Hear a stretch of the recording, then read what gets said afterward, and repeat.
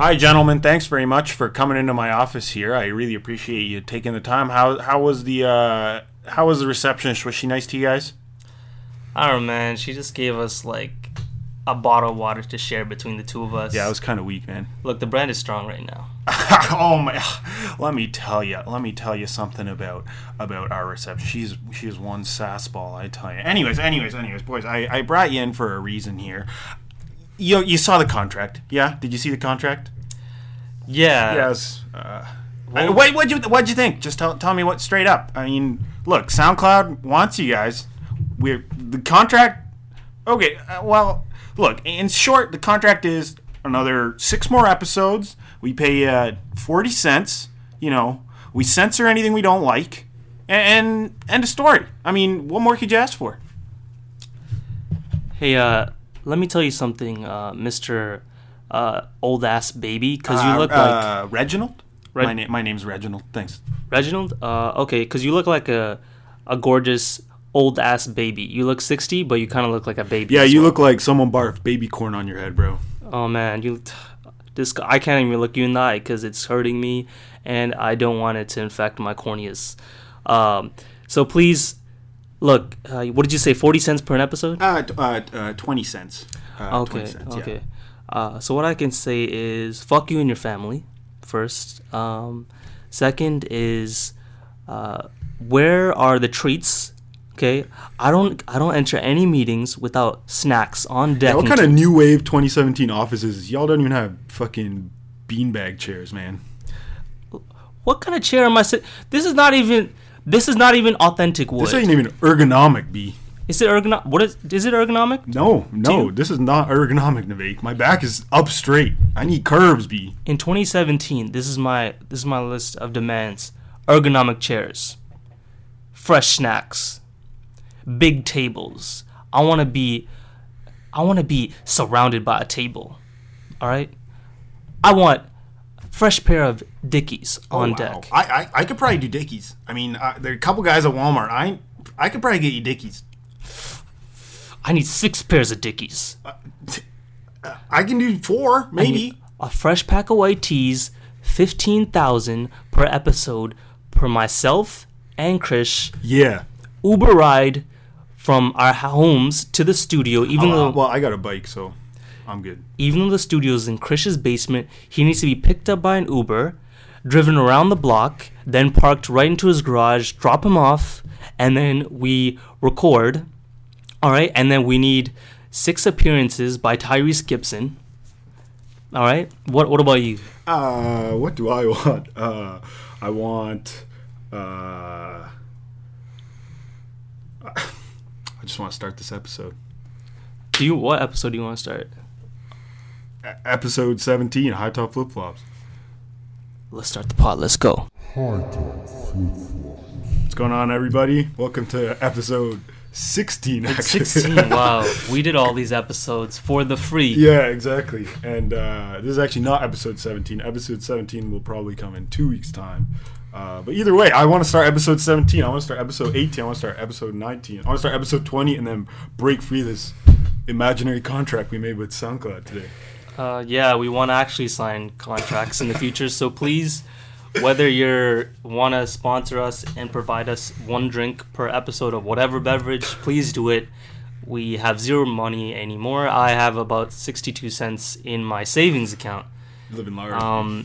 Also overdraft in my checking account. You'd think this is a lie, but this is a reality. This is real life, man. Why don't you go tell them who you are. Tell them what kind of truth you're spitting today, man. I just need to introduce myself real quick. Yeah, you should probably do that. It's Nivek, a.k.a. Nivape, a.k.a. Aziz Bansari, a.k.a. Mr. Run Up to Your Girl, Say Hello, Then Run Away, a.k.a. Mr. I Can Be Your Tutor in Spanglish, a.k.a. the Tamil Tyrese, a.k.a. Lover of the Streets. And yourself? You already know it's Krish, a.k.a. Chris, a.k.a. not Chris. Get that shit right. There's an H at the end. A.k.a. Mr. Use Big Words When He Don't Know What They Are. A.k.a. Mr. I don't know. Mr. I Ain't Got Time for peasants. Oof, that's kind of Ignorant peasants, you know? These kids in the streets making me real mad. that's kind of real. But that's why we brought in a very special guest with us this week to drop some knowledge, you know, for these kids who don't really know what they're talking about, for these kids who don't really know about the bigger picture of this world. We got Abdullah with us today. How are you, sir? I'm good. I came on the podcast because one of my friends listened to it expecting it to be horrible and said, hey, these guys are actually good. So I think you're mistaken if you expect knowledge, though. I just came to shoot the shit. Oh, okay. So. You know what? That's fine because I feel like most of what you have to say is valuable one way or another. So thank you very much for No problem. for joining us today. Also, real quick, I just need to shout out all the viewers, all the listeners, you know, Listeners. for sticking with, for, you know, They got a spending name. an hour. They got a name. They Oh, floppers, man. Shouts to all the floppers. To all the haters that hate on us for being wildly successful, you know, in these streets, getting these listens, getting these future endorsements. You know, if you're hating, take a seat. As the great iconic Christopher Brown once said, "Why are you hating on the inside? Get that when you can't even get inside the club." Yes, he's done numerous crimes and is probably the worst person ever. But you know what? It was his one. You know, his one moment of truth, right there. And he did make a lot of songs to Crump too. Fair. We'll give him that. So Yeah. big ups to him. Chris Brown was a very successful 15-year-old, and then he was just a very terrible 17-year-old onwards. Yeah. So The sad life of a visionary. Yeah. I have to say that listening is good, but listening is also cheap. You have to get them. You should start a Patreon and get your people to put their money where their ears are. I guess. Yeah. How do you think we could do that? Go to patreon.com instead So- of Patreon, I guess. Yeah. or you can we're now doing e-transfers directly to our emails. Chris@gmail.com, and what your email? It's niveka@hotmail.com. Yeah. All proceeds will go towards Nivek student debt, and will go towards my Reese's Pieces cereal addiction. That's a reasonable addiction because Yeah. they're delicious. It's super delicious. Cereal Okay. crisis. Yeah. So please, minimum $25 because stop being a broke boy. All right, we're real talk here. That's right. But yes, seriously, thank you to anyone who's listening. I haven't encountered any haters. Have you encountered any haters? Have you encountered any criticism of the show? I mean, constructive or not, you know? Have you encountered any? No, some people actually said we need you to be more raw, to be more aggressive, Whoa. to shout out Scarborough and McCown and Finch more More. than we already do. We already do enough for that Wow. intersection, but they wanted more. Yeah. How about yourself? Truthfully, I haven't, which has me weary a little bit. I'm like, oh, you know what? Are people maybe just not listening with intent, or maybe they're just here for the laughs, but they don't want to hear the real talk. But who knows? Maybe maybe now that we made a Facebook page, go like us on Facebook, High Top Flip Flops. Maybe they'll come. Maybe you could share something on our wall. We made a Curious Cat page where you can now ask or share something with us anonymously. So feel free. We got the link up on our Facebook. We'll share it on Twitter and stuff too. Yeah, maybe you got something that you want to hear us talk about on the podcast. Maybe you got a question for us. Nivek and I are, we've been around the block. We know a thing or two about a thing or two. You're deciding whether you want to study for that social exam or go to Union. The answer is study for that social exam. But, we're still happy to answer that for you real time. But also, we're depending on what your grade is before the exam, because I'm always calculating what my mark is. If you use and that Guelph University grade calculator, right? That's one I use. that's for real. Yeah, on occasion, on a few that's- courses. That's cool. Like if I'm at an 82, and then the exam's worth like 25%, I'm gonna be like, no, I'm not gonna study for it. I'm gonna go to Union, or I'm gonna watch 2 seasons of Boy Meets World. Okay. Same thing for me. I gotta clarify. What do you mean go to Union? What is Oh, Union? sorry. Union Station? So like Union? the awful nightclub. Union. Yeah, Okay. yeah. So the answer really is never go to Union. I've yeah. never been, and I don't plan to to ever go, just based on peer reviews. It's peer-reviewed nightclub, you know. You can tell I get out a lot by that. Totally getting Hey, that no, reference. that's okay. You know what? I don't think there's anything wrong with that. Primarily because you spend your time doing far more interesting things, or what I'd like to think, anyways. I'll preface this by saying that I went to high school with Abdullah, and this is where I learned not only about this guy being super friendly and a super great conversationalist, but also someone who is willing to kind of to push the boundaries of thought in a variety of topics, you know. But above all, I think why I thought it would be great to have you come onto this podcast is just your point of view. I think is something that is super fun to talk about. But before all that, I suppose I think it would be great for some of the listeners to learn a little bit about you. You know, you recently, or you were just sharing with us a little bit about your kind of time spent, your youth years into your adult years. Yeah. Also, were you born in the United States? Nah, I'm OG from Sri Lanka. Okay, so, okay. I was born in Colombo and only spent 5 months there. Okay. Then I moved to the whitest of the white places in the United States, Nebraska. Oh my god. Which not as racist as people would think, but they did vote for Trump. Right. And then after about 8 years or so, I moved here to Canada. So I've been in Canada for about 16 years now, and mainly in the GTA. I went to the University of Toronto. I studied cell and molecular biology, which a lot of people are surprised that I studied science because I rarely talk about science, but I actually do like science. And I did a minor in psychology and American studies. And while at U of T, that's really where my, I guess, knowledge and of activism and movements and all social justice was sparked. Right. I ended up spending 4 years at the Students' Union there, 2 years as president. And then I graduated, and now I do work. I write and I design I write around topics of race and social justice and I guess politics and society and a whole bunch of topics. I'm hoping to write about pop culture too, but Right. you know, it's hard. It's a hard course, life. man. It's a hard life being a writer. Yeah, absolutely.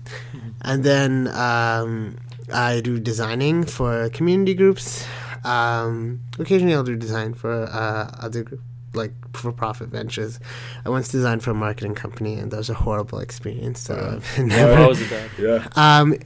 They didn't know what they were doing, and so it was a startup, and they didn't know what they were doing, and so I was kind of getting like wishy-washy instructions, and the first time I worked with them, it was great, and I got paid, and I was like, that's good. The second time I worked with them, it was like the client from hell, and they said like, oh, we want a rush job, can you finish it for us? And then when I finish it, they're like, oh, can you actually change all of this stuff by the next morning? And I'm like, no, fuck you, No, I'm that's done. so dumb. Yeah. Yeah. So I don't really do design for like, I guess, very, very corporate places. Right. I do design usually for not-for-profit or, you know, places that can afford to pay. But also like in that community realm. Yeah, so I graduated last year. I'm not sure if I said that. And you know, just living life. Yeah. What something that I've spoken about a little bit on the show is the transition of, you know, being outside of like a public school system, or just being out of school for the first time in 20 odd years of my life. You know, did you feel like I don't know, the very popular thing that people will bring up is existential crisis, but did you find yourself feeling overwhelmed and kind of lost when you finished school, or did you feel like, you know, even your work doing design and your writing work were things that you were still motivated by while you were finishing up school, that, you know, something that was driving you to keep pursuing them? No, I had everything together, and no. I was like, existential crises are best. I think everyone goes through them, especially for me. When you're kind of thrown in a situation that you didn't expect, that your path didn't go the way that you expected, and so all of a sudden, you spend a lot of just like mornings, especially in the summer, just in bed, being like, "Oh, what am I gonna do?" Yeah. But like, I mean, from that like struggle, I think you kind of figure things out, and I'm blessed that now have like employment, so and employment that allows me to explore my creative avenues a lot better. And so I've been one thing that I found is perhaps a year ago or 2 years ago, I would have seen a year off as sort of a waste of time, just because you think a year off, I might as well be doing like school or something.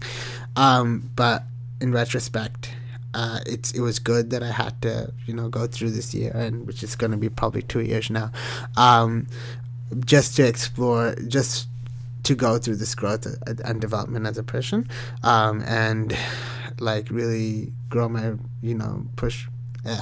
explore my writing and other sort of avenues. So now I'm looking into, whereas before I'm primarily a nonfiction writer, and I write pieces that I've been writing this month, but I've also explored fiction writing and short stories, and entering a lot of possibilities. So I think the freedom of a year off, it's definitely frustrating, and there's a lot of struggle from it, but I think from that struggle comes a lot of untapped outlets of creativity that you just kind of pushed to you didn't have the time to explore, really, because of like the grind of school and such.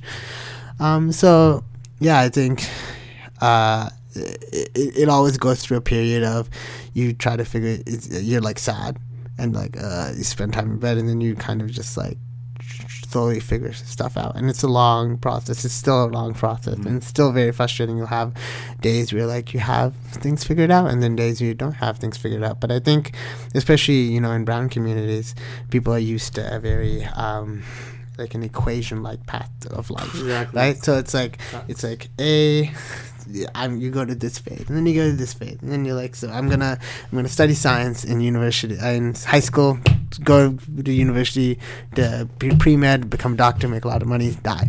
That death part sounds beautiful. That's it. And so I think life does not work like that, and I mean it can if you want to be a very successful doctor and that's what you want in life, go for it. But I think a lot of what tends to be sacrificed in that is people have a desire for stability, and creativity doesn't come out of stability. Creativity and innovation always comes out of periods of uncertainty and struggle. And this is always, if you look at this is why, like, whenever I'm depressed, I go and look at like famous people's Wikipedia page, and then look at them where they were at my age. I'm like, okay, they were working at a Gap at this time, so I'm good. But then you also look at like other people, and they're like, oh, they had like a book deal by this thing, and you're like, ah. But anyways, I think it comes out of that struggle, and I think young people who aspire to be creative, or are thrown a curveball.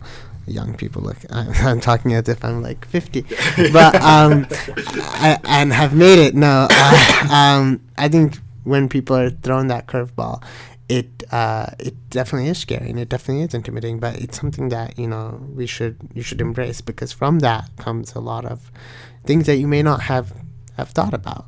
And that's not to say that you can't still pursue, avenues, traditional career avenues, but rather that you are now not just limited to that. Because life is more than just making money, right? Life is more than just others, life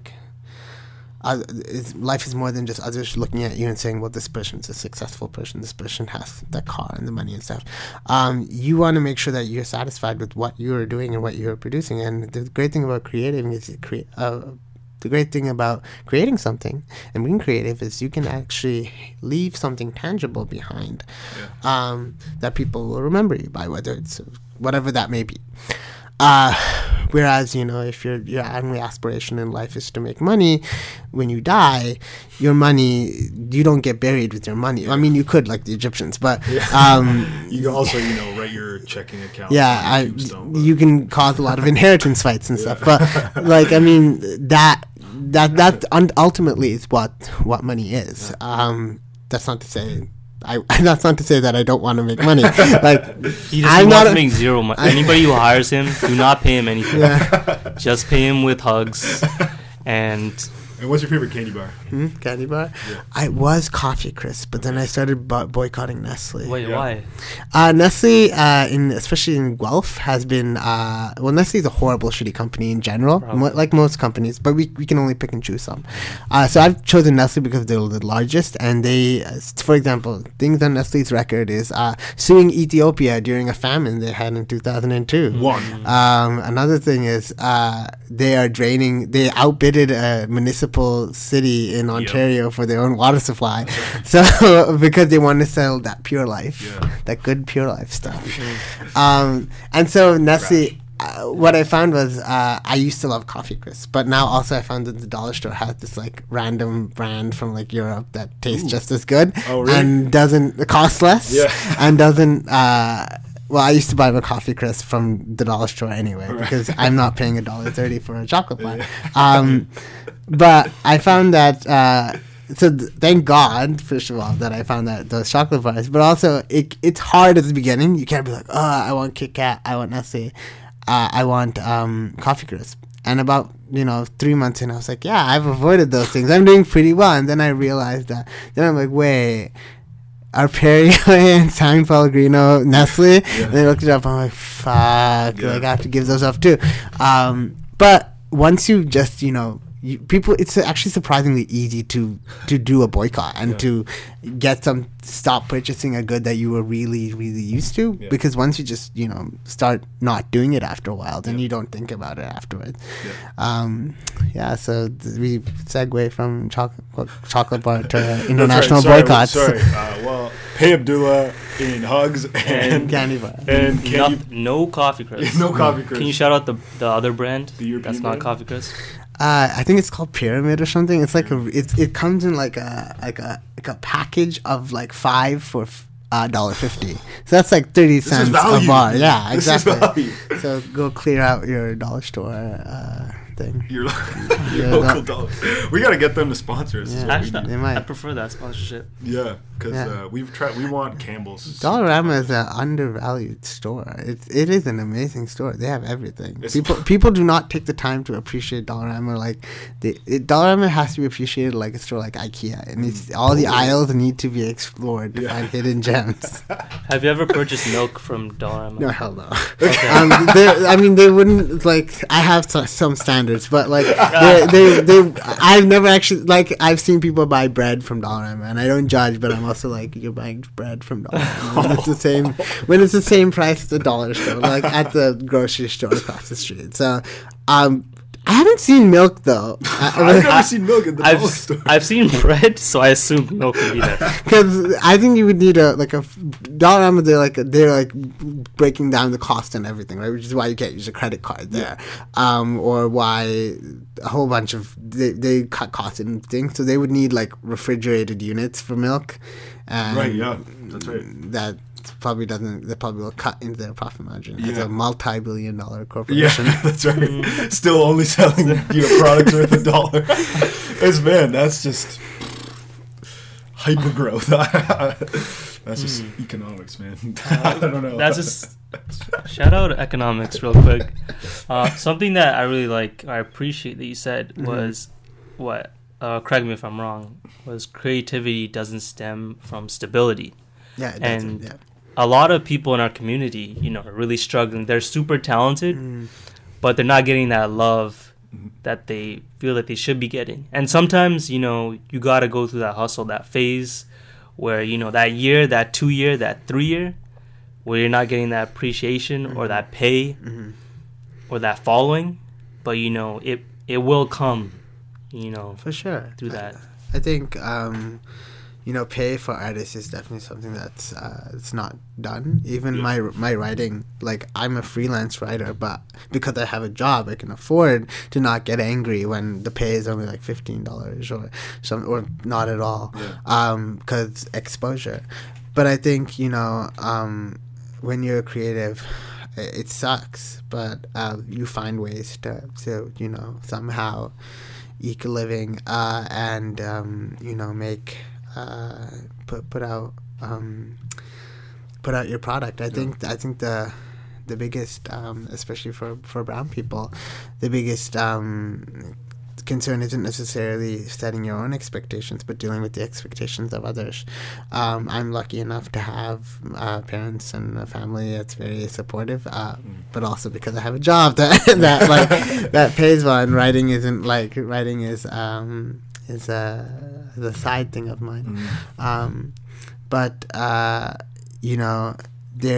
These things have worth, and you don't necessarily people can figure out ways to pursue things that to do the things they love, while in a way that's realistic for them.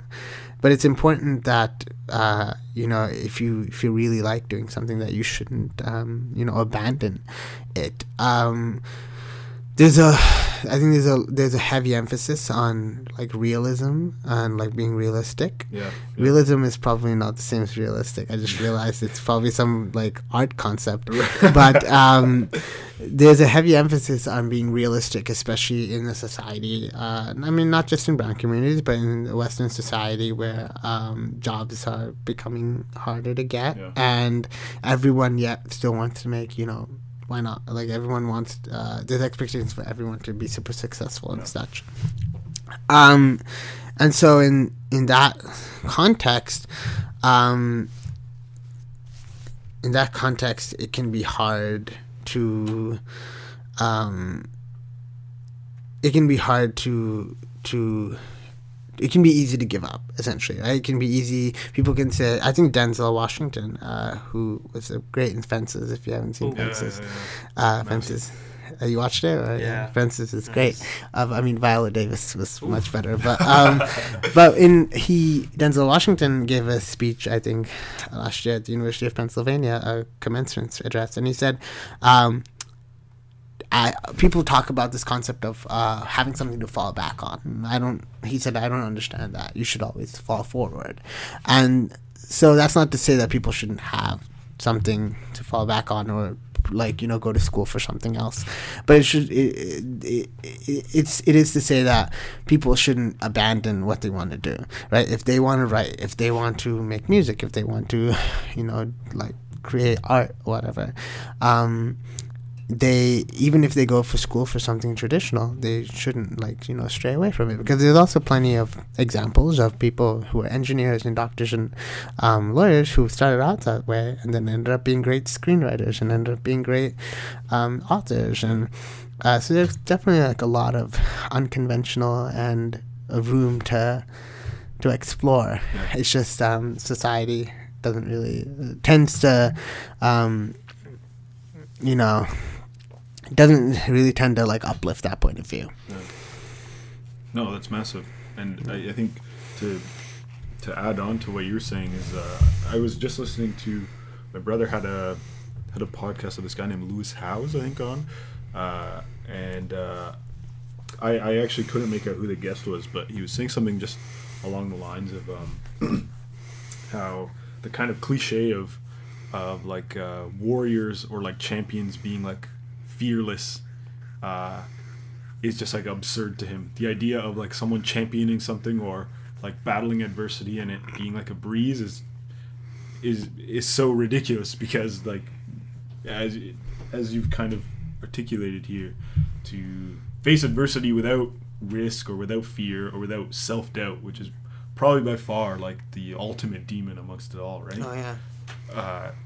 It's almost inevitable that you won't be able to reach or fulfill that potential that you want to reach, right? Risk is For sure, and I mean, So creating something, whether it's a piece of writing or a piece of artwork, is an act of courage itself, because you are putting something out there that you're not sure how, for people to criticize, essentially, and for Yeah. people to, like, you know, react to, and you're not sure how people will react, and no one likes to receive, you know,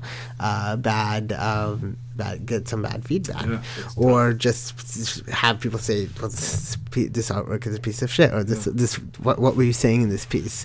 And so I think a lot of people, even before they start the process, they are grapped by a crippling fear of, you know, failure, of what if people don't like what I write, or what if people don't like what I make.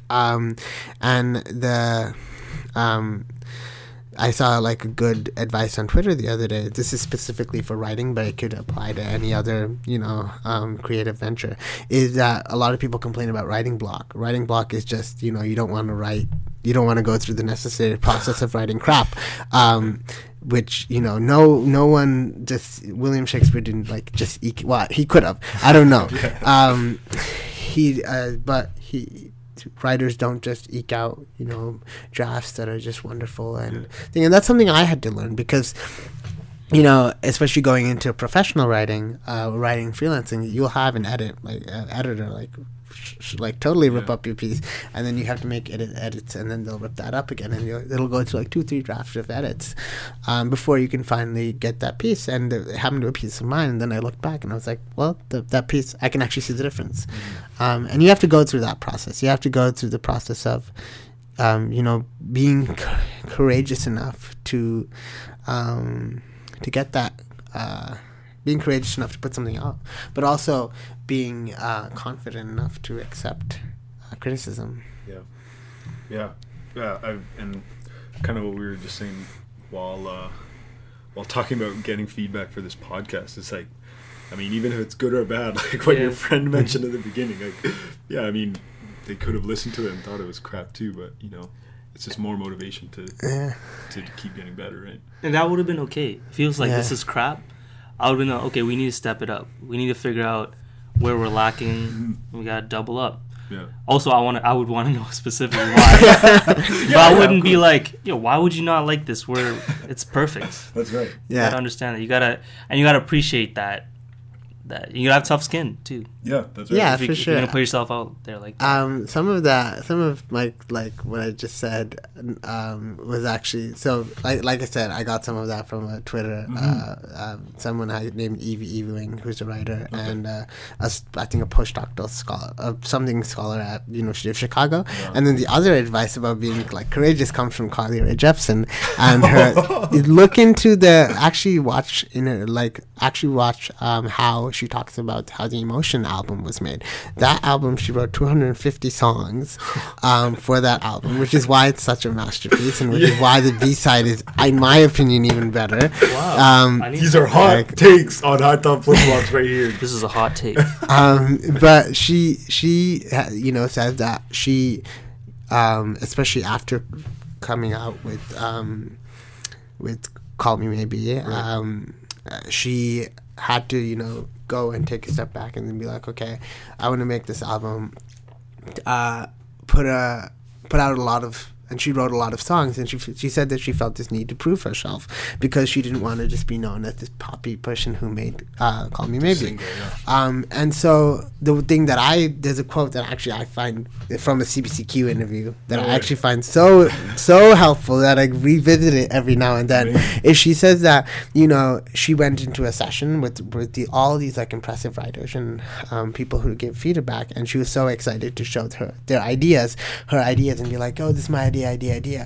And she says you have to take a step back and take your ego out of it and be able to take criticism from people you trust, but take criticism nonetheless, that and know that they're there to help you produce a better piece of work and not necessarily like to shit on your ideas. You should be confident in your ideas, but you shouldn't necessarily be there to like show off. You should be there to make a better piece. All of that copyright Carly Rae Jepsen. But yeah, the inspiration can come from the most, unexpected places. Yeah, we gotta talk about Carly Rae Jepsen because, yeah, as you just said, that's certainly an unexpected source of inspiration. Yeah. Where did it start for you? Where was it the hit song that had you hooked from the start, or was it afterwards where you're like, okay, this song is kind of funny, I should look into it? So I knew the first song. Obviously, everyone knows the first song, but I mean, at that point, most people dismissed her, including me as an artist. Yeah. It wasn't until like I'd say midway, probably months after Emotion was released. Right. This is her full length album. Yeah. Okay. That I finally be like, okay, people are, all these reviews like Pitchfork and everything are saying that this is actually a really great album. Let me listen to it. And then it is a really great album. And that was only reaffirmed when the B-side came out. This let's just talk about how this girl made like a massive jam hit song out of going to the store. Yeah. It's just like I'm just going to the store, and it's like she managed to write a song and run with that. Yeah. About going to the store. Yes.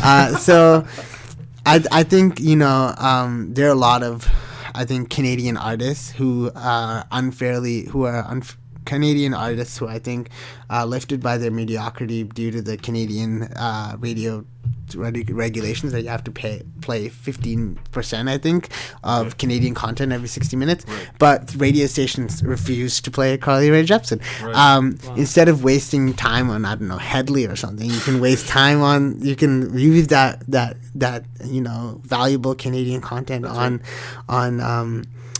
Carly Rae Jepsen. Yeah, stop wasting time playing J. Cole. Play more Carly Rae Jepsen. 'Cause that would be dope. I respect her. I'm more waiting for like a Carly Rae Jepsen, Childish Gambino type collaboration. collab. That's very interesting. Do you think that's feasible? Yeah, I mean, Carly Rae Jepsen did a collab with Lily Ashley, I think, for Target. I mean, maybe a Carly Rae Jepsen like Chance the Rapper thing might be more realistic than Childish Gambino.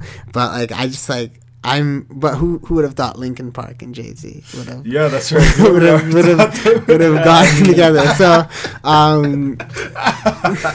sky's the limit. This open possibility. Sky's the limit. It's very true. Yeah. It's very true. Chance the Rapper, was it just last night or was it just today that he announced that he's was it an investment or a donation? He donated $1 $1 million to Chicago public schools because the state and city are like woefully funding public schools. Yeah. My hot take is abolish private schools and just make everyone go to public school. Swag. I believe that healthcare and school. First of all, what he did was great, but it's kind of ridiculous that we expect we need celebrities to go and pay for what should be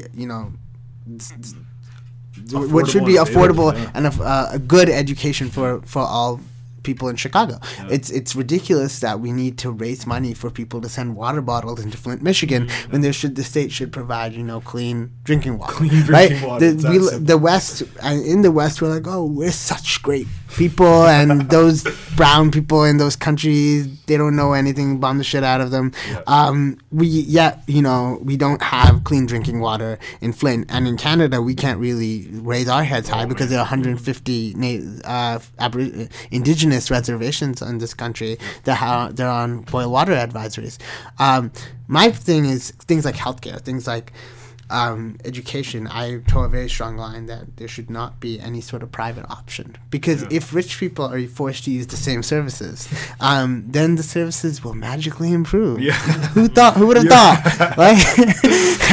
But I think look, I want to make a lot of money ethically, though there is no ethical consumption in capitalism. But I want to, I'm not opposed to making a lot of money, especially if I can write books and make money. Inshallah, one day I'll drop the inshallah there. Hey, man. But what I will say is that, let's say, I have a lot of money and then I have a family or whatever. I don't think it's fair for people who have a lot of money to then unfairly give their children a foot up over everybody else by sending them to a better school.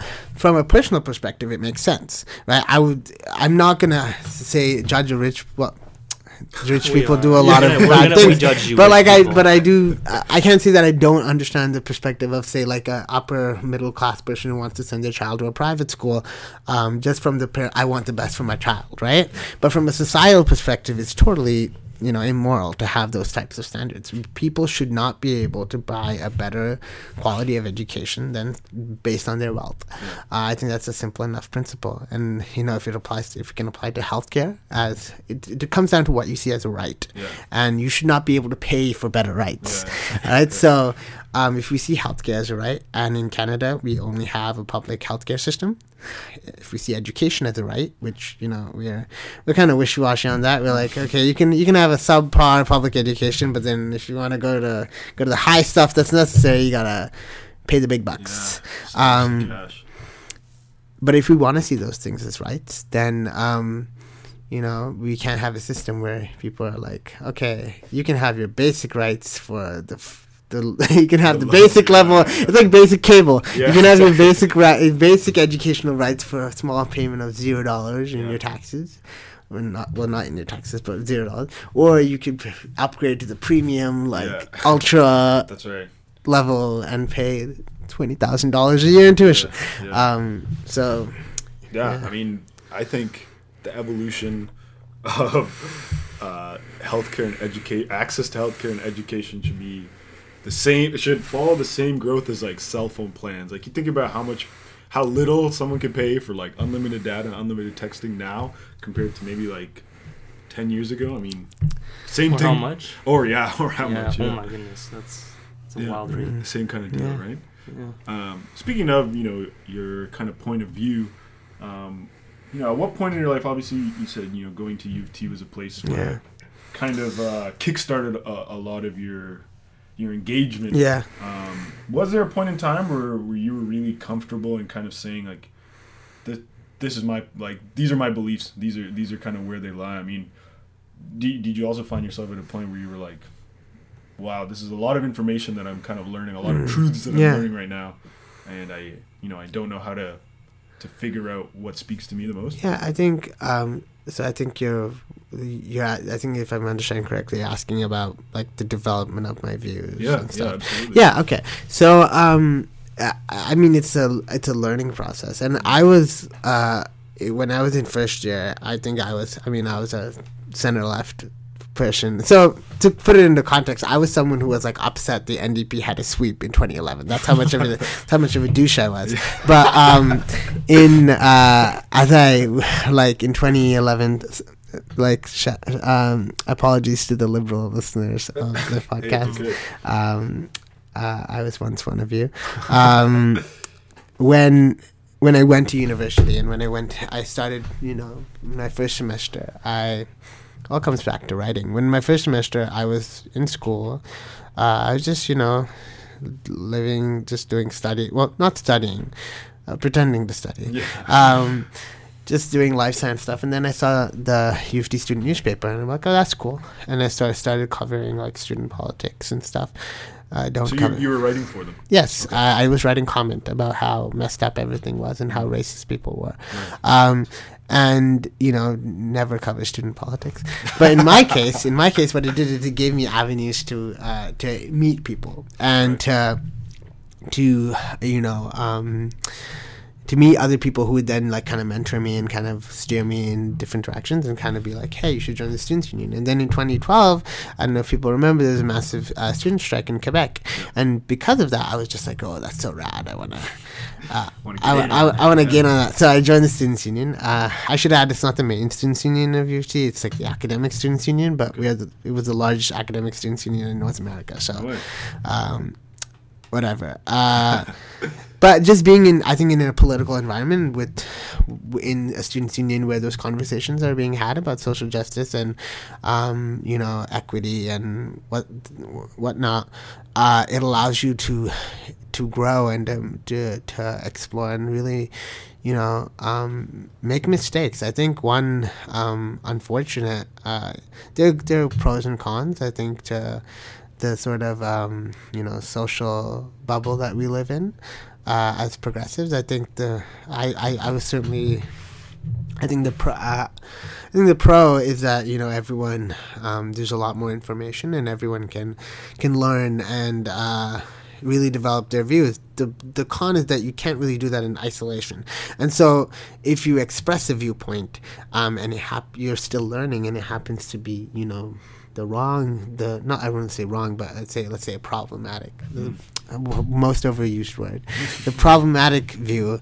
There's not really much. I find room for people to grow. I think we expect people to wake up from the womb, woke and everything, and certainly that wasn't the case for me. People made room for me to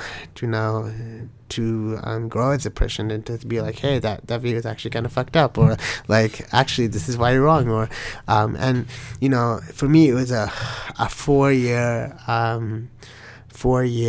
I guess growth period, and I'm still growing. And I think some people ask why, you know, my perspectives are kind of both like nuanced but also like very unapologetic in what they say. I say two things. Number one, there are many statuses that I write on Facebook that I also delete within 5 minutes, because I'm like, I don't know who or what people will react to this. But also I think, you know, that just comes from kind of figuring out, you're having confidence in your views, and again, like figuring out yourself, and that takes a long time. I think there's a big focus on having to know everything. Having to know everything overnight, and I think that the problem is that fundamentally comes from a view of you're trying to impress other people, and you're trying to, you know, attain the standard of like wokeness that's it's like a badge of honor, or like and it's very implicit too, right? Because if we the kind of reactions people get is like it's very judgmental. And so you just naturally say, I want to avoid being called out, or I want to avoid, you know, saying the wrong thing, as opposed to, I want to learn this stuff because I don't want to be a shitty person. I want to be a well-informed, good person. And I think the social constraints kind of make that difficult. But I think people just have to remind themselves that it's not everyone can get it in a day. Certainly I can't. Certainly I'm still learning. And that, you know, ultimately you will fuck up, but it only matters what your intentions are. And if your intention is, you know, to be a better person and just like be a more educated, be a more educated person who can, you know, walk through life with more perspective, which will make your interactions with people a whole lot better. And not to, like, you know, earn praise, or not to, like, avoid being criticized or being called out or whatever, then, you know, your head is in the right place, and you can learn a lot more, as opposed to, like, learning with this fear of, you know, like, you know, having your behavior, like, I guess, analyzed. Yeah, absolutely. You see it, like, social media is a massive place for it, kind of like what you said, right? It's accessible, where you can pound out a piece about how you feel, but, you know, whether it's like 5 seconds or like a day, you can just be like, I don't know if I express my words like super well there. I think I might just hide this kind of deal, right? Or you didn't get the minimum 10 likes, and you're like, what are people reading this? like check WordPress stats, and it's like I'm not sure, but it's you know, escaping spheres of judgment is very difficult, and it's difficult but also necessary in a way, because judgment, we do need someone to judge our work and judge what we have to say, but the question is, when do we not let it inhibit us, right? And in this case, in terms of becoming more of a social justice person, it's just not being afraid to you know, be called out, even if it's aggressive. It's unfortunate that that's the type of scenario that, you know, some people that's kind of you know, pervasive. It's you know, hopefully, ideally there'd be you know, places for people to learn, but I think also if you can get to this place where you can understand that, you know, maybe I said something wrong, and I'm willing to learn about it for my own growth, then like I said, you'll go a lot further. Just to circle back one thing, I don't want to make it sound like, people reacting a certain way to what people say isn't necessarily a negative thing. Yeah. Certainly there are times when people are certainly being, overly judgmental, but also there's certainly times when, people may be, you don't know their life experience. They may be genuinely very upset by something that you said that you may not have put much thought into, right? You might have said something that you didn't realize was offensive, but might have been deeply offensive to other people. So it's about, and ultimately with the whole creative thing comes back to like not taking criticism personally. So whether that's of our what we say or whether that's of our work, we need to it's very difficult, but you have to try to divorce the emotion from it so that you can become not only a better person but a better creative person. Yeah, That's It's a lot of deep stuff. Yeah, it was a lot of knowledge that you just spewed out. That's perfect. Wow. Something that you just said that is like a highlight for me, I think, is not, in short, not taking it personally, but when you say something that ultimately is found offensive by someone and they choose to display their frustration or their anger or disappointment, it's worth kind of understanding or processing the words that I've said that have been interpreted or are offensive to someone could have come from anyone. It could have come from a computer, like a bot, and being said and still offended this person. Yeah. And it's worth separating that and being like, hey, these are words, these are thoughts of mine, but they're still malleable. It's worth me taking back my word, apologizing, continuing to grow, right? Yeah. Massive kind of part of just trying to be a better human. Yeah, part of it's a life. Yeah. Life. And in terms of criticism and that kind of battle to have the kind of discourse that you wanted to, was being involved in student politics a place where you were able to do that successfully or not, or what was your experience like in student politics, specifically at University of Toronto? You're gonna make me relive that, huh? No, look, I mean, hey, if you don't want to. No. It's something that I look back on with, I guess, mixed feelings and bittersweetness, because on the one hand, it was, I was spared from much of the negativity, but just being in like a negative culture. So the Students' Union was a great environment for me, but just there's like I don't know what sort of student government you had at Trent. We had one governing body, right? The Trent Central Student Association. And then we have like a college, or there's a college system at Trent University, so there's a kind of smaller body between or for each of the colleges. But it's certainly not as large nor as widespread as it would have been at UT. Yeah, so we have a similar system. We have colleges, and we have students' unions and all that other stuff. So, I mean, to basically say that my internal environment, the like sort of family I built for myself was that was a very great place and a very comfortable place. But I think the whole, campus politics environment of like dealing with other presidents, dealing with other organizations, that was a very negative interaction, and very something that I don't miss.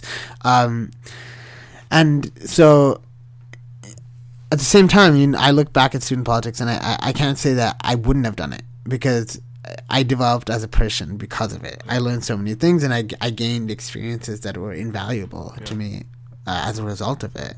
I think more than anything, I learned how to understand people, because you meet a wide variety of people, each with different views and different opinions, and you learn how to understand different people, understanding where they come from, but also have confidence of pushing back when you think if you're having a disagreement.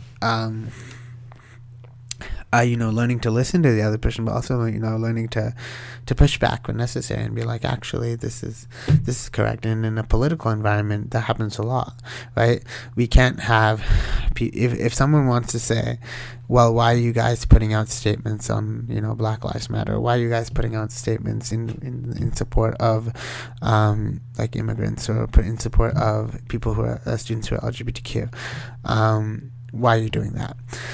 to me, I would push back and say, like, look, I don't see your opinion as equally valid. Like, we are talking about the lived experiences of students, fundamentally. You know, you might see these as political issues, but there are black students on campus who, you know, once they're off campus, live the realities, and even on campus, live the realities of being a black person. There are Muslim students on campus, you know, who have to deal with Islamophobia, there, etc., etc., etc. And so it's really, I think, one of the frustrations I dealt with, it was interesting because during my whole undergrad, society went from, young people in general went from this transformation of kind of being like apathetic to being like super woke. And so when I was like in fourth and fifth year, I would look at these first years coming in and just like, you know, it's totally like getting it and saying this stuff. And I thought back to when I was in first year and I was just like, well, I wasn't like, yeah, it totally went over my head. So that certainly made it easier to advocate for these views, in the sense that society, or at least young people's society, got a lot less shitty.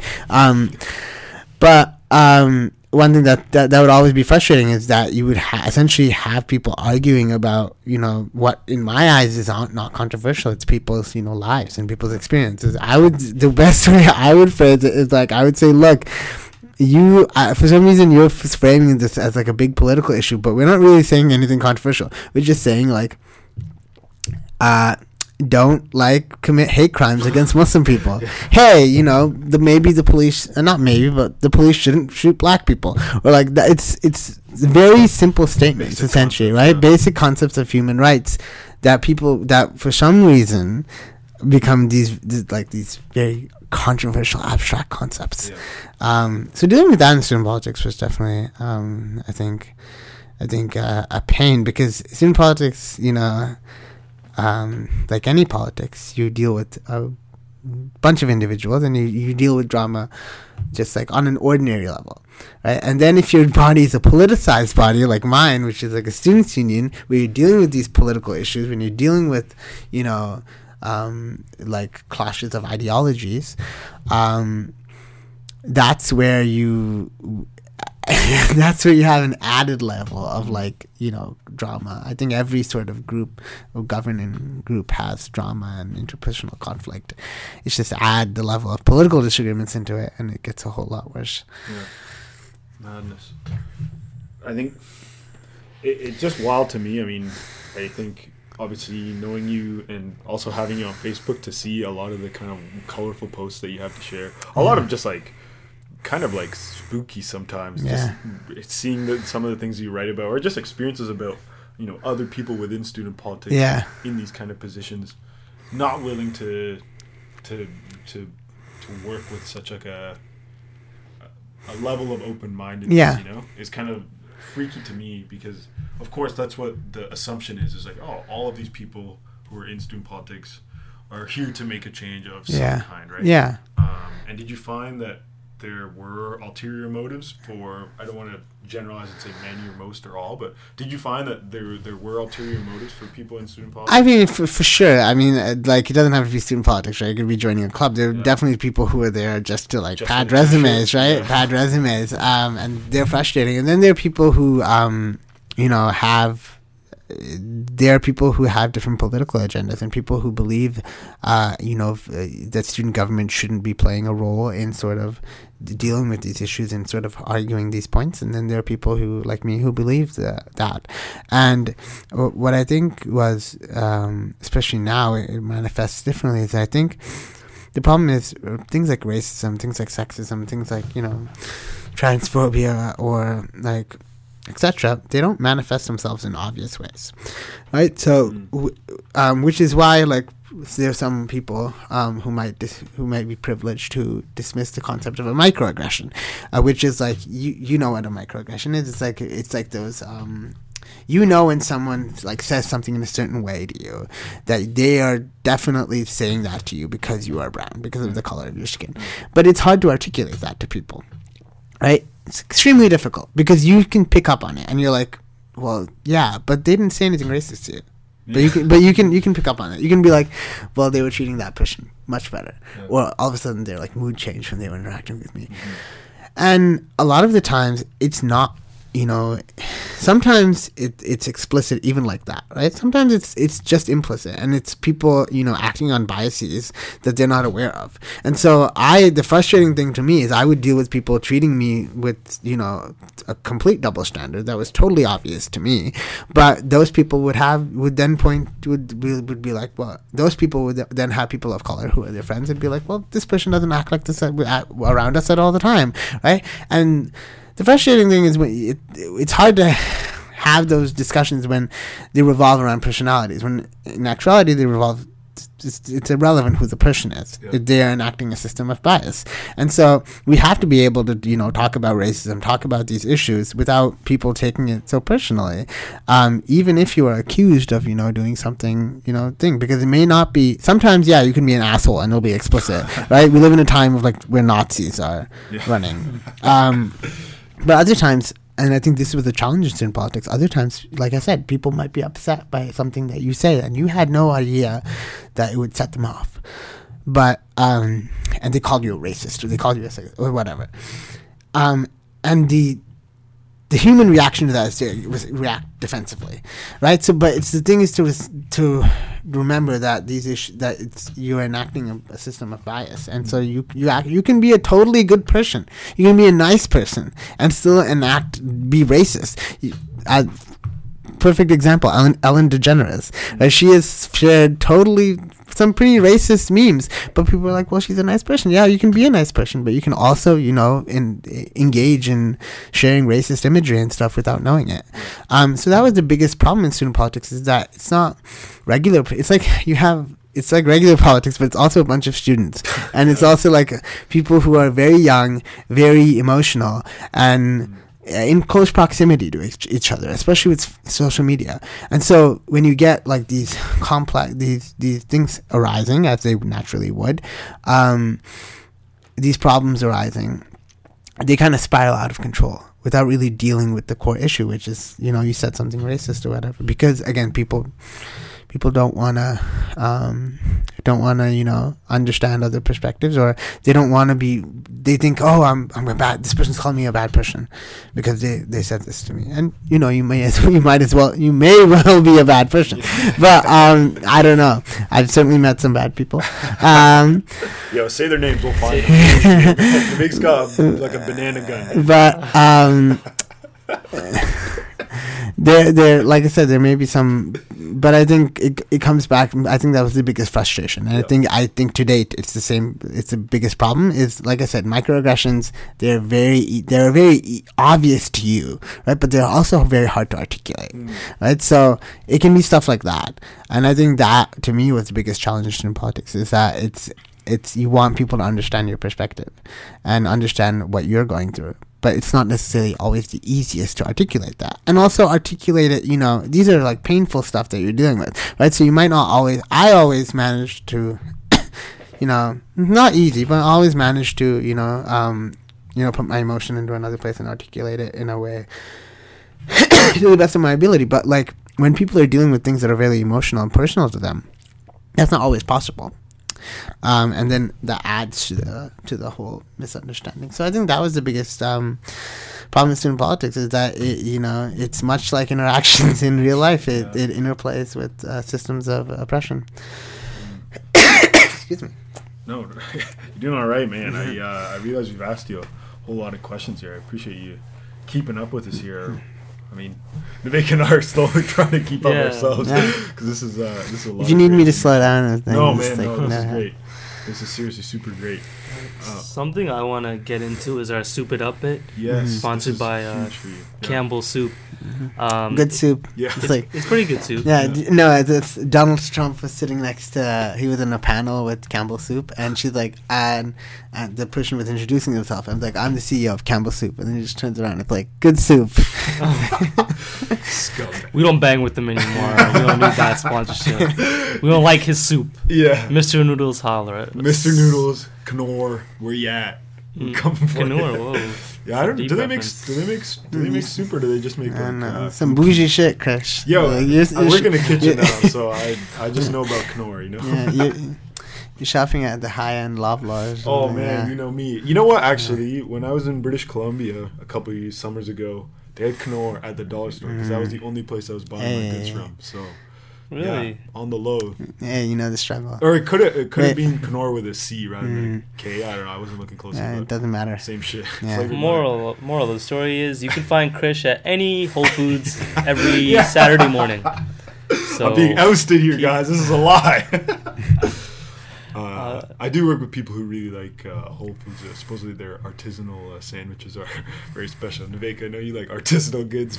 I prefer to enjoy or indulge in artisanal cheeses and all artisanal things because artisanal is a nice word to say. Do you know what is the most artisanal of foods, though? And I think this is something that we really need to get into. What is it? It's Popeyes. It's probably the most artisanal food out on the market right now. It's probably the only place I want to eat for the next 10 to 35 years, depending on how long my Popeyes only diet is going to let me live, you know? But I recently found out that Burger King has now bought out Popeyes. Is that a thing? Yeah, Well, here's the thing. So Burger King, to avoid American taxes, moved to Oakville. So they bought Tim Hortons, and they're like, we're going to move to Oakville. So we're a Canadian company now. So they're called Restaurant Brands International, and they bought Popeyes recently. And my fear is, and my hope is, don't touch Popeyes, Burger King. You keep inventing stupid things like grilled dogs and stuff, but like keep your, actually shout out to Burger King because they keep me alive. They come clutch with the $2 for 2 burgers for $5. This is true. Yeah. That's a deal. That's a super deal. Especially me with being only eating halal, I can only eat fish or Right. veggie, and Right. they give big fish for $2 to $5. It's true, man. So shout out to Burger King. McDonald's, it's overpriced. But what was I saying? Oh, Popeyes. Yeah, I love Popeyes. There was like a Popeyes at college in Spadina that I went to. Like I for know 5 exactly which years, one you're talking the about. 5 years. Yeah, it's actually right next to a Burger Yeah. King. That's how convenient that works out for them. Convenient, yeah, seriously. And so that was my go-to place for, you know, all things chicken. Every meal, breakfast, lunch, and dinner. Yeah, Easy. I mean, it was great. I tried to, whenever I wanted to treat myself, just get some Popeyes. But then occasionally some people would get food poisoning, and then I'd be like, I'm like, okay, I'll take a break from I this want to pasta support, stuff but now, yeah. But also, no, I mean, people don't know that they're secretly supporting Sharia law when they buy Popeyes. Because, like, really? yeah, and Popeyes is owned by, they're mostly owned by all Muslim business owners, Really? and which is why the entire chicken supply is halal, which is why yes. I can, Which I is can massive. eat it. Yeah, which I can eat it. It's also, I mean, there's sort of this informal network in the Muslim community. People like know that, okay, Popeyes is halal, you It's can go to halal. it. Nando's is halal, you can go to it, right? And because these institutions, they don't necessarily have a sign on the door that says halal. It's more Okay. because there are some crazy people who would be like, oh my god, halal meat. Yeah. What kind of like Muslim wacko invention is that? Why are you serving me Sharia on a plate? Like and so that's Oh my why they kind of rely on these like informal networks. Yeah, absolutely. Yeah, actually, speaking of that, I was actually at that protest on Saturday. Yes, that's right. But we can talk about that later. No, we should get into that right now because Okay. that's something I definitely want to talk about. Yeah. It's Bill M103. Yeah. correct? Okay. And this is like, please, for those who may not know about it, from what you understand about the law. It's just a motion. It's It's a not. motion, So it's not that's a yes. bill that actually proposes anything, right? It's just like, hey, and an identical motion or was passed by was proposed by the NDP in the fall and passed unanimously. But you know, Kelly Leach gotta serve her racism, and then the rest of them have to serve their diet racism. Yeah. And so sorry to cut you go off. ahead. The bill was proposed by. Ikra Khalid, who is a liberal, who Is is she an a MP? yeah, she's a liberal MP from Mississauga, Streetsville, I think. Okay. So basically, it's a simple bill. It's just like Islamophobia is bad. Yeah. And so that upset a lot of people, lot and of they're like, people. "Oh yeah, there was like $50,000 people signed a petition. They're like, we don't want our free speech infringed, blah blah They blah, didn't read it, man. They right?" just And didn't they're read like, the blah blah blah blah, we don't like it, and so things come to a climax with the Quebec City massacre was actually pre this motion. Yeah. It was actually introduced because of that massacre. Okay, yeah. So after this motion, then you have rebel media, and which is people should realize that started out much like Breitbart as just a standard right wing lunacy type of right wing standard lunacy. yeah standard right wing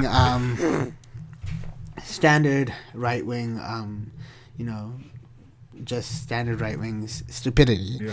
and then it is slowly it's remarkable. It's blatant white supremacy now. Do you think a lot of that is just for them? It's like we can get these are just like hit points. Like these are places where you can. It's hard to tell, right? With someone like Tommy Lahren or what I don't know. if Tammy Tammy, yeah, whatever. Tony Whatever Lohan. it is, yeah. Someone like her, where there's clearly footage of her, being on a college show where she's like, actually, global warming does exist. Blah blah blah. But someone's her where she's clearly so sensational and just talking at the top of her lungs. Then there's some Cash has something. I don't know if you've seen the episode of the Boondocks where Ann Coulter is like, actually no, I don't believe any of that shit, but being liberal doesn't pay money, doesn't pay the bills. But so it's hard to tell but if you look at some of their they have Gavin McInnes, who was the founder of Vice before he became a Nazi, who's on there. They have some of their correspondents openly have crusader imagery, which is white supremacy. And so, we do live in a time where we have these sort of outlets of blatant white supremacy. So, all of these people, they're just leaders of the Conservative Party who are running for the leadership are openly flirting with this type of extremism. Yeah. And so, and in a way feeding it on. And so you have the Conservative Party and these people stirring people's fears up that Muslims this is the first step of them taking over, right? And so then you had the protest at the Toronto Mosque. I'm not sure if you saw that. And so some woman went down and was like, hey, what are you guys protesting about? It's like, oh, we're protesting against this law that wants to limit our free speech. It's like, well, it's just it doesn't actually say that. And what about anti-Semitism? Isn't that we want to be able to protest Islam, right? And it's like, okay, what about what about anti-Semitism? Are you guys protesting against Jewish people? Just an aside, there's also massive anti-Semitism going on. The JCC at Lawrence Spadina just was evacuated today because of a bomb threat. Really? This morning. Luckily, nothing happened. But it's following a similar trend in the U.S. of JCCs being attacked. So anti-Semitism is a real problem. But so they said, are you against criticism? Are you against anti-Semitism? They're like, no, just Muslim people. They're like, this is how it starts. Because she's like, so the person's like, well, I know Muslim people and they're very nice, and they're like, oh well, this is what they want you to think. First, as they come to society and they follow the laws of the land, then after a while, when they've reached critical mass, they then begin their Shariaization of Islamicization of Canada, and they demand people to convert, pay a tax, or die. Right? And so there are people who legitimately believe this kind of shit. And I was like, I've never heard this at the monthly Muslim meetings. Yeah. The monthly Muslim meetings is who keeps parking their car wrong at the mosque? Stop. Who keeps taking 2 servings? Who keeps taking my shoes after prayers? Those are the hot button issues. That's the real radicalization problem in Islam. The problem of people taking other way. Put your goddamn initials on the same pair of Skechers. It's Right. cool if you got the same pair. Just put your goddamn initials at the bottom so you know which size 10 pair of shape-ups is yours. We're crying out loud. So, basically, I'm just but these people legitimately, believe this kind of stuff. And there's a very, very, it's eerily similar to, if you go back and watch propaganda of Nazi Germany, of how they talked about Jewish people. They talked about them, coming into their countries and having a lot of babies. They use analogies of rats. They said they spread like rats. And then they said they'll shave their beards and assimilate in society, just to gain your trust before the boom, boom, boom, they'll take over. Right? So this might all seem very, people might not take that seriously, but it's actually very, it's very easy for people to resort to this type of language when it's very easy for human beings to dehumanize each other, which is why it's very, very important to be aware of that stuff. And so once a person falls into that trap, then you can say anything about them. You can actually call for their extermination and call for sort of things. So basically, long story short, Saturday, these people they're called the... And in the meantime, like, there's a bomb threat called onto Concordia because of a Muslim whatever Students Association event. And so Saturday comes, and so they were holding I think they call like the Concerned Citizens of Canada. Concerned Citizens. Yeah, whatever. I don't know. Citizens. Whenever a group uses citizens, that's a clear dog whistle because there used to be the White Citizens Council or the Conservative Citizens Council in the United States, which is essentially a white supremacist group. Citizens. Yeah, citizens, right? And the key in citizens is it's implied of who is a citizen, right? Citizen is certain people, right? So, not all citizens. Right.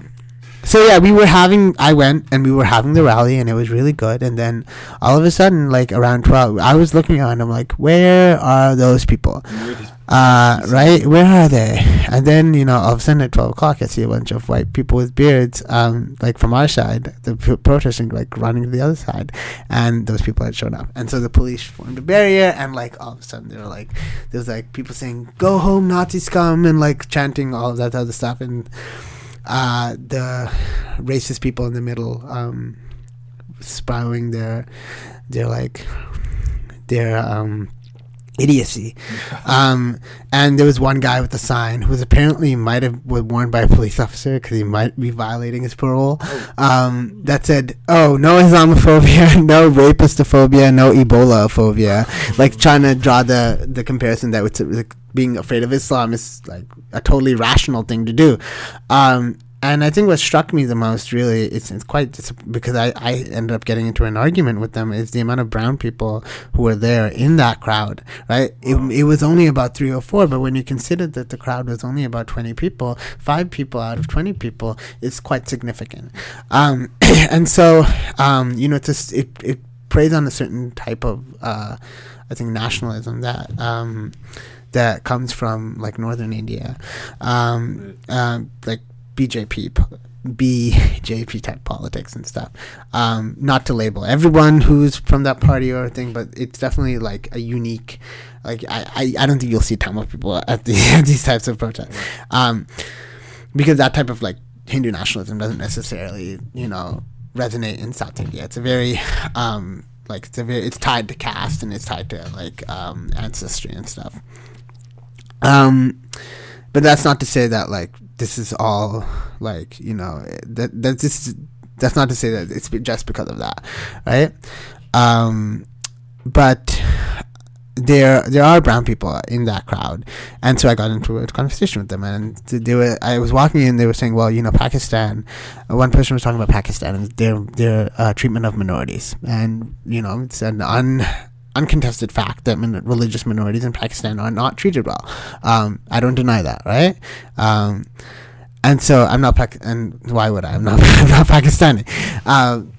I'll get into that why that's relevant in a second. But his point was like, these Muslim people, they always oppress people in their countries, minorities in their countries, they're going to do the same here. And I was like, hey, buddy, like I'm from Sri Lanka. Muslims are a religious minority in Sri Lanka. Sri Lanka is a Buddhist country. Hindus and Muslims and Christians are oppressed in Sri Lanka. And they're oppressed by this state, but also a certain radical movement within Sri Lanka. But I don't hold that against Buddhism or the people who practice it. I can totally see the two as different. And this man who was said from Pakistan and India had the audacity to tell me that he had a friend who's Sri Lankan and he knows that minorities stir up trouble in Sri Lanka. And I said, buddy, I was born in Sri Lanka. Like, are you actually explaining Sri Lanka to me? And then in the meanwhile, in the corner, there's someone like telling me to quiet down. I'm just like, and I was the only brown person like confronting these people, and I was like, no, I'm going to get a word in. And then it was most disheartening is you have an older uncle who's like 60 something and seeing like an older person spewing this type of vitriol. And he was saying, oh, don't trust Muslims. They're, they just want to kill you all, blah, blah, blah. Not kill you, but they just want to, to take over. And I said, like I said just now, I didn't hear that I'm Muslim. Like, I've never heard this before. Yeah. Like, why do you know something that I don't know? Yeah. Right? That concerns me. Yeah. And I'm being left out somehow.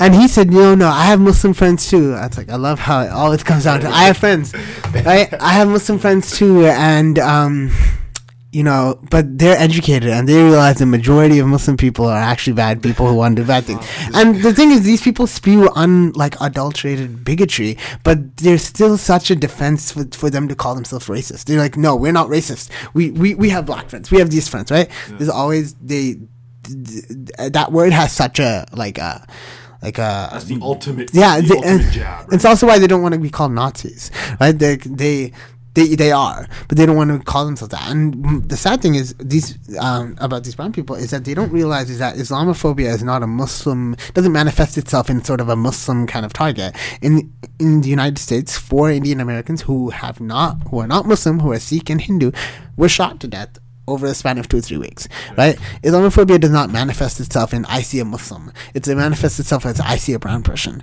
right? And so it's not in a brown person's best interest to be like, well, I'm a good brown person and they're the bad brown people, and like somehow people be able to tell with like their good bad brown vision or whatever.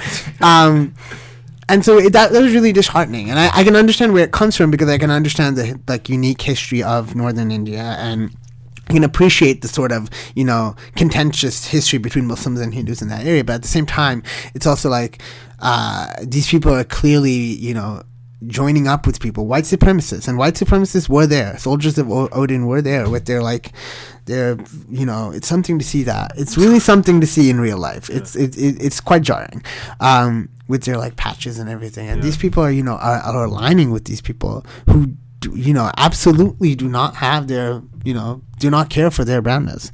And so that was concerning. I always knew that like brown people are susceptible to this type of, rhetoric, but to see just the proportion of brown people to the rest of the white people was concerning. I will say this about white supremacists is, there is something about internalizing white supremacy that it must take a toll on your body because, man, those people, you can identify white supremacists. I could identify who was the white supremacist in that crowd by just looking at their face and telling how ugly they were. Go to any sort of racist, there's a reason why their profiles are all Twitter eggs, right? Get them. Oh my god. No, it's just, also if you look at someone who was a formerly reformed Nazi, man, their skin looks so much clearer now that they're not a Nazi. I think it must be God's punishment for being a Nazi, or some sort of I don't know, your immune system turns on you, we're defending a fucking Nazi. So, but there, it has always been a constant in my life. No matter what changes, Nazis will always be ugly. So that's something that I've constantly noticed. I've yet to see a Nazi who is at best they're decent looking, but I've yet to see a nice looking Nazi. All Nazis are trash looking. They look like trash bags. That's actual fact. Yeah, it is. That's a quote, direct quote from yourself. Yeah, which is a great way to leave that bit, which is all Nazis are ugly. Pretty bad, yeah. They look terrible. Real quick though, you covered it all, but I just wanted to finish up the soup it up bit because a friend of ours, I won't name his. He told me not to put out his name, Anonymous. But he had an experience in Orangeville, Ontario. Yes. So he was driving with his dad to look into purchasing a car from a guy in Orangeville. So he's driving on the road, whatever. A white woman, which I named her race because it comes into place later on. You're so bad. Yeah. How dare you say the word these pesky white people. Yeah. Hey, we live in a time when people, I say white. Yeah, even white people get offended. You gotta censor that afterwards. Yeah, it's gonna be bleeped out. Put the bleep out. Yeah. Put the bleep. So the white woman hits him, rear ends him from the back, of course, and they pull over. Cops get called, and my friend gets a ticket for careless driving. Now he was hit from the back. That's like me walking down the street, somebody hitting me in the butt, me falling forward, and then being like, "Hey, walk better next time." So now this is blatant racism. The cop was white, woman was white. Yeah.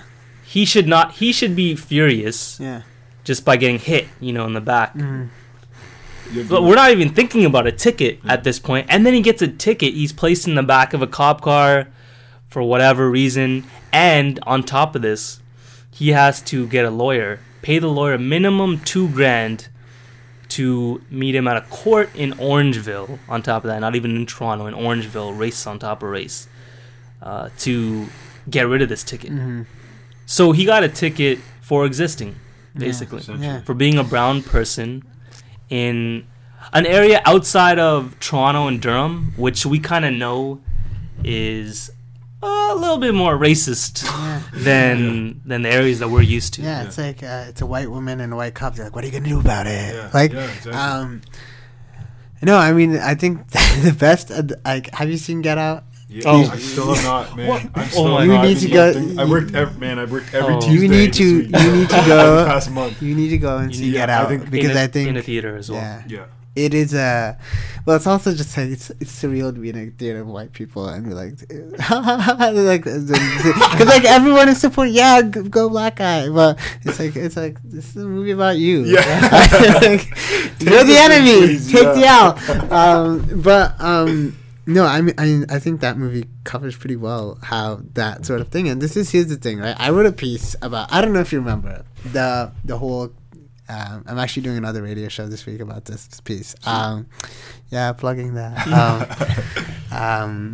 It was about the woman who sat on the black kid's shoe, the like TTC. feet, because he dared put his feet up on the TTC. And so, I said that, look, enforcing these types of social codes on transit and saying, don't put your feet on seats, which, we can all agree that, like, putting your feet on the seats makes them dirty. And you should avoid that. But really just, putting these codes up like they do on the GO train, where it's like, don't block the doors, don't put your feet on the seats, blah, blah, blah, blah.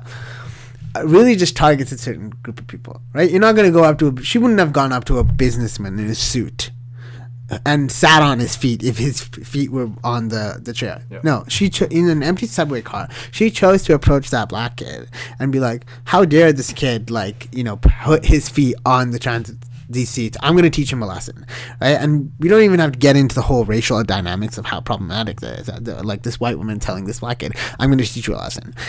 Right? But yeah, everyone is like, the amount of racial blindness there is, right? People are like, well, yeah, she taught him a lesson. Yeah, even though she basically assaulted him, but yeah, she taught him a lesson and that's good and blah, blah, blah. Even though they don't, it's irrelevant whether or not he was putting his feet on the seats.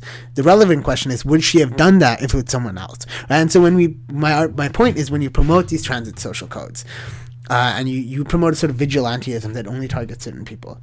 Teenagers are going to be told to shut up, but people on who looks important, who's on the phone, isn't going to be told to shut up. He might get not like eye rolls.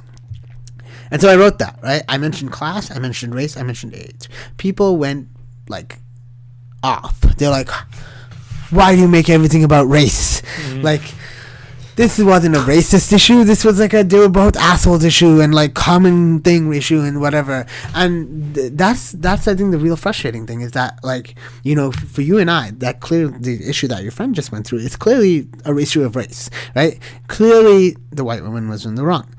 But a lot of people, they just don't see it that way, and they don't see where this type of privilege manifests. They're like, well, they think of privilege as in, well, again, people think this is the problem. People think of racism as explicit racism, right? And even then, people are like, explicit racism. Well, that's bad. But then it's like, a black person shouted at me. Oh my God, right? I've got to do something about this right now. Yeah, and that whole like social code stuff, right? That might seem, for me, it was obvious, and that might seem like, you know, totally innocent for some people, but it's interactions like that led to like Trayvon Martin being shot by George Zimmerman, because he's like, there is this kid who is a troublemaker in my neighborhood breaking a rule, which was walking, right? Doesn't belong there. I'm gonna shoot him, right? And so people just see racism as, you know, me having an just like hatred for brown people, hatred for black people, right? When you can completely be racist and do racist things while being a perfectly nice person, and like have friends who are people of color, and have you know, totally normal interactions in one sense, but then to be a total like, you know, dick in another interaction, like with that thing. The fact is, it's not obvious, right? It's these types of interactions are never, and that's the problem. We learn to think of, here's the thing, Pine Ridge, right? Pine Ridge Black history. How we taught Black history? We taught that was in the past, and we all live in a post-racial society, right? It is kind of ridiculous that we learn about concepts of privilege. Some of us learn about concepts of privilege in university. These are interactions that affect how we go through our lives, and we only learn them in university at age 18. This is something that needs to be taught in schools. But in schools, we're taught to live in a post-racial society. And if we're taught in post-racial society that racism is the exception, right? It is this extreme thing that manifests itself in an extreme way, then interactions like that, well, they can't be racist. Yeah. They can't. That person must be in the wrong, right? And so that's the problem. Is racism is such a, not just racism, sexism, everything, is such a large encompassing thing that most people don't know how to grasp. And so, you know, things like that seem obvious to us. Well, they'd be like, well, your friend must have done something wrong. Or, you know, they find ways to blame that person. And so I think that's the most frustrating thing about being a person of color, is that you see these obvious like ways of being treated different. Like even just in the store, like if a cashier doesn't give you attention, but they give someone else attention, or a storekeeper gives you attention, doesn't give someone else attention. Those are obvious things to you, but you know they may be like, oh, people love making excuses. They're like, oh, they may be, you know, they may be busy or whatever. And for me, you know, a large part of it is like we're not equipped with language, and we're not equipped with the way of, you know, dealing with we're not equipped with ways to deal with this stuff, right? Which is why even, you know, a lot of people of color, a lot of brown people study science. When you're in science, you're not really exposed to these types of ideas, which is why you get the phenomenon of, in a common thread of brown people being like, a brown person being like, well that's not racist at all. Like, I'm a brown person, right? Look at my cover picture. Because they're not equipped with that right type of you know, knowledge to then contextualize all of that stuff. I went through a whole bunch of experiences growing up, but you know, if you asked me when I entered university, did you experience racism growing up? I'd be like, no, right? It was only until I learned all of that stuff, and only a time I experienced further stuff, I was able to look back and be like, oh, okay, yeah, actually I did go through a lot of stuff. I just didn't have the proper context to understand it. But because no one also wants to be like, well, I didn't experience racism, right? No one wants to it's a difficult thing. You don't want to admit that it's a hard thing, especially when you're young, to admit that, I'm actually not equal. But everyone experiences it. It's just that some of us are equipped with the knowledge to deal with it, and some of us aren't. And that's a societal problem, right? It is absolutely ridiculous that we do not teach these concepts in school. Because we like to pretend that everyone is equal. And it's kind of a scary, people don't want to approach the concept of telling these kids, like, you know, some of you are deemed more valuable by society than others. People don't want to have that conversation. But we desperately need to, if we're going to tackle any sorts of things like that. Yeah. I think it starts at a much younger age than we'd like to admit, right? Mm-hmm. I mean, something that you just mentioned is having the vocabulary or having the way to articulate it. And I mean, even just thinking about it now, that's clearly probably the biggest challenge, and maybe why it's been so difficult to implement that into education systems. Do you think that's fair to say? Do you think that would be one of the I mean, besides people just not wanting to have that conversation? I mean, right? I mean, forget implementing it into educational systems. Our educational systems, especially, you and I saw it at the high school that will not be named. Yeah. You and I saw completely racist behavior from administrators, and context, our administrators walked around like the school was a prison warden. Like the school was a prison and they were the wardens, and especially if you gave them handcuffs, they'd use them.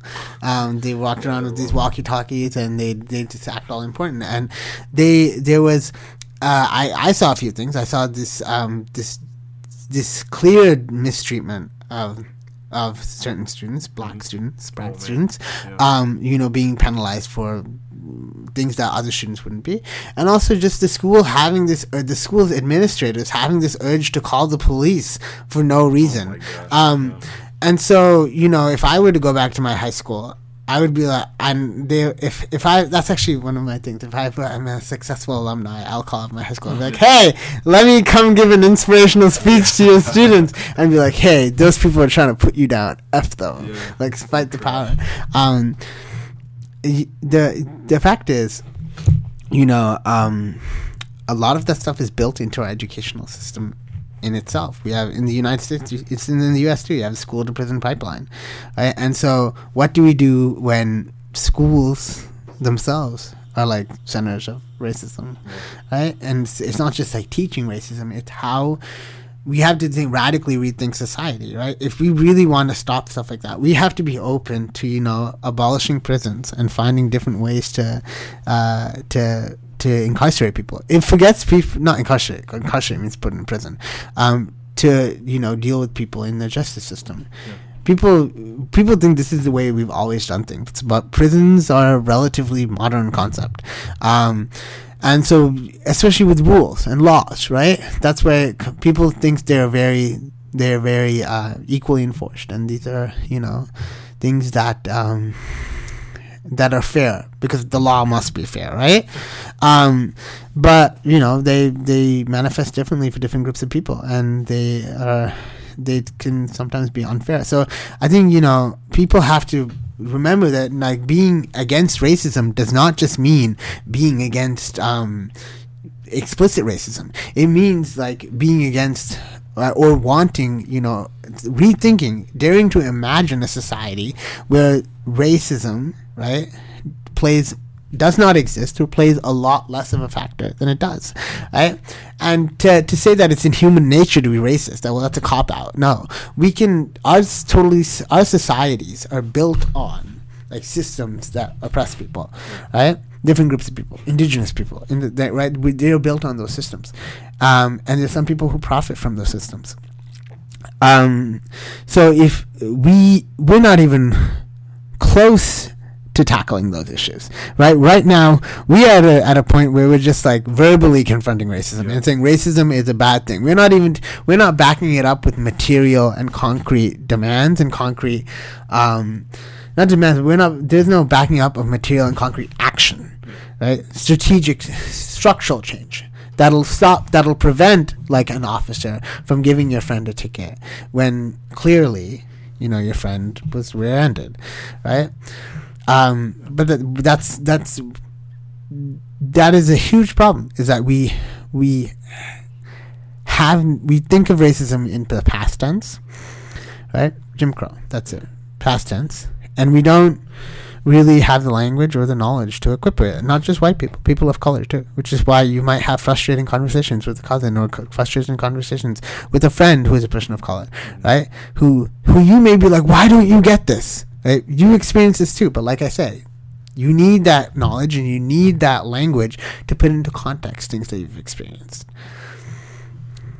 I think that might be the hottest take of all. There were a lot of hot takes dropped in this podcast that I'm proud of, that I'm happy that were said. Yeah. And we talked about a lot. Yeah. I think Abdullah rightfully earns the hottest AKA of all. Abdullah, AKA the King of Hot Takes. King of Hot Takes. I think after this episode, he rightfully earned that title. Thank you so much for joining us today. No problem. This is a big episode. I'll speak for myself. I'm sure I can speak for Vivek when I say we learned quite a lot, not only about the ways that we think, but the way that we look at social systems, forms of oppression, and also, just the way that we try and pursue our creative endeavors as well. I think we learned quite a little bit about persevering and choosing to stay the course. Yeah. It's a long conversation. Yeah. But it was good. It was good. Yeah, I think it's super good. And I'm glad you're willing to do all this without a glass of water in front of you either. No problem. Lately, we've been trying to end our podcast with, we say one word, but it's never turned into one word. It ends up just being like a statement of motivation. Oh, man. So I'm going to start with Navik, and I'll say, Navik, what's the word, man? What's your word at the end of this episode? I can't say one word, so I'm gonna say 2 words. Okay. Keep going. That's a great set of words.